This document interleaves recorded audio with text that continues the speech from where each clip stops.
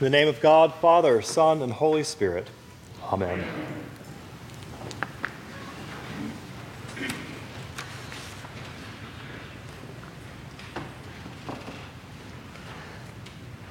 Over the last 6 weeks, our gospel lessons have been tracking Jesus' movement.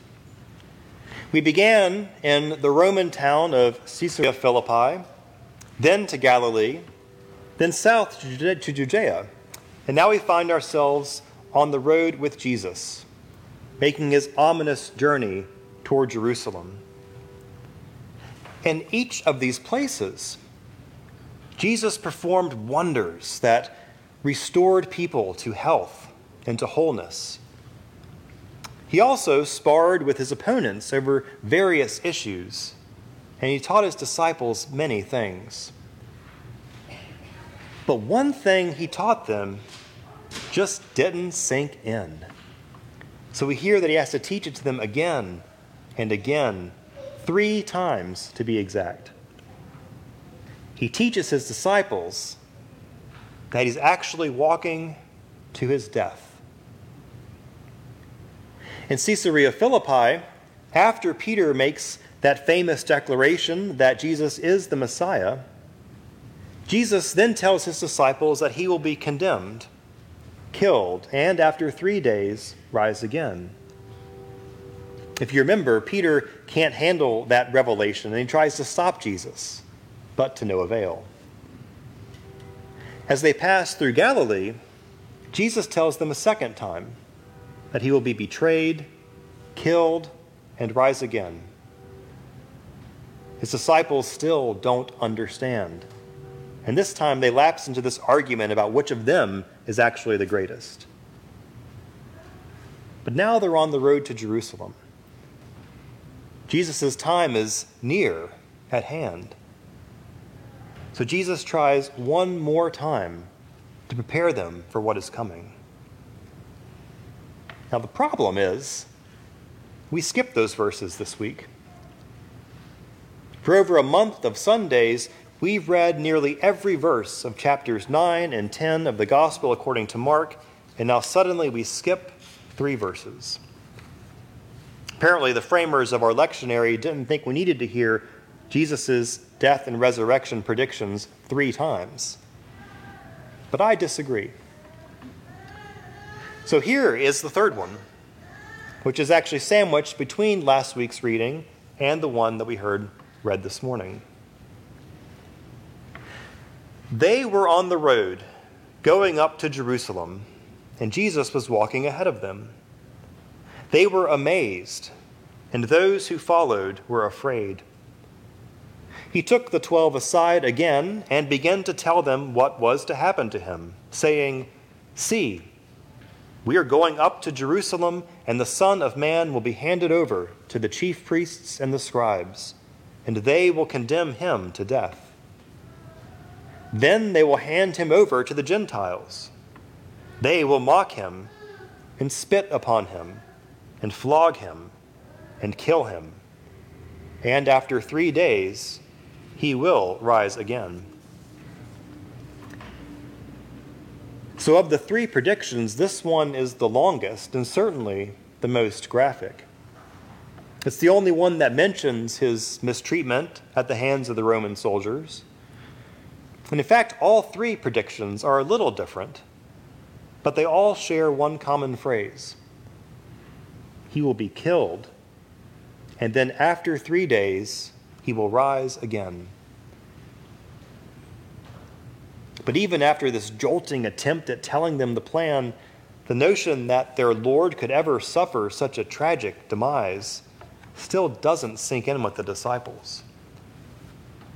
And this time they fall into an argument about their places of prominence when Jesus enters into his glory. It's almost as if they're trying to completely ignore this terrible reality that will soon be upon them by somehow creating their own distractions. They simply want to keep changing the subject every time Jesus brings up such heavy issues as life and death. Or maybe it'd be better to say death and life. Because you see, this small distinction, this tiny flipping of these two words actually makes all the difference. The disciples put their fingers in their ears the moment Jesus starts talking about dying in Jerusalem. And so they end up missing the most important part. They miss that life comes after death.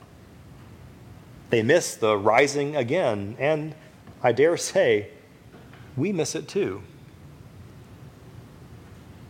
We miss the resurrection because we tend to place it in chronological order of our own physical deaths, which makes sense because the death of our bodies is something that can terrify us.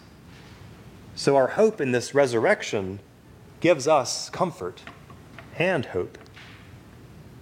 And let me be clear, this chronological thinking about the resurrection is not wrong, but it's also not the whole picture. The whole picture is actually drawn on this canvas of eternity. If we believe that we are given the gift of eternal life and the power of this resurrection, then we already have it. Even now, here this morning, long before our physical deaths. Eternity, after all, has no start date or end date. But this eternal life, this resurrection life, it actually does have one kind of beginning. That is the day we awaken to this beautiful reality. The day we decide to participate in God's mission of renewal. The day we choose to live. And this awakening doesn't happen just once, but again and again, because just like those disciples, we can be a little clueless and stubborn some of the time. But how does this awakening happen? Remember, we're not talking life and death here. We're talking death and life. Each moment of awakening to resurrection life begins with a little death. And here's what I mean. Notice each time Jesus predicts his own death and resurrection, he follows his disciples' lack of understanding with a calling for them and for us to let a little diseased part of ourselves die. After the first prediction, he says, "If any want to become my followers, let them deny themselves and take up their cross and follow me." Deny yourself. In other words, let your own will die. Too often we let our selfish or petty or abusive pieces of ourselves be in charge. We fall into these death-dealing behaviors when we become scared, which is why Jesus tells us so many times not to be afraid. Let your will die a little death, he says, so mine can come alive in you. After the second prediction, Jesus puts a little child among his arguing disciples and says, "Whoever welcomes one such child in my name welcomes me. And whoever welcomes me welcomes not me, but the one who sent me." Welcome the lowest of the low. In other words, let your own presumption of privilege and status die. Too often we allow ourselves to get caught up in death-dealing hierarchies, ranking systems we have built around money or race or any number of different ways we can differentiate ourselves from each other. Let your presumption of privilege die a little death, Jesus says, so my compassion for all life can come alive in you. And today, after the third prediction. Jesus silences the disciples' anger towards James and John when he says, "Whoever wishes to become great among you must be your servant, and whoever wishes to be first among you must be slave of all." Serve each other. In other words, let your own complacency die. Too often we expect life to be easy. We like to coast along, untroubled by the death-dealing evils of the world around us. And to be honest, life is easy when we ignore everything that makes it hard. Jesus invites us to awaken to the power of servanthood so we can help others awaken to the power of the resurrection in their own lives. Let your complacency die a little death, says Jesus, so my mission of healing and reconciliation can come alive in you.